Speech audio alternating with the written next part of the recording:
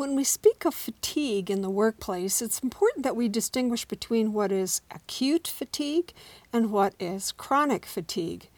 Acute fatigue is the result of exertion, using our muscles and brains to do our work. Acute emotional and mental fatigue can also result from interactions with clients and colleagues. Acute fatigue is temporary and it can be relieved by a rest break, avoiding interactions with others, or having a nutrition break.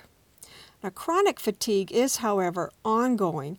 It can be the result of workplace conditions like high stress because of short staffing, high expectations and few resources, excessive workloads, unrealistic goals, or demanding managers.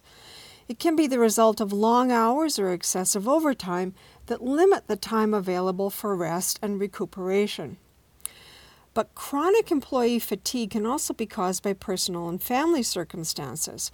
Perhaps an employee has a special needs child, an ill spouse, or a parent needing care. Perhaps they are financially strapped and working at another job, or they are attending classes when not at work.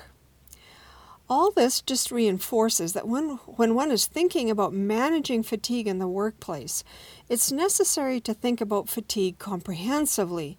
It's usually easy to address acute fatigue, but addressing chronic fatigue in the workplace requires a much more broadly based approach.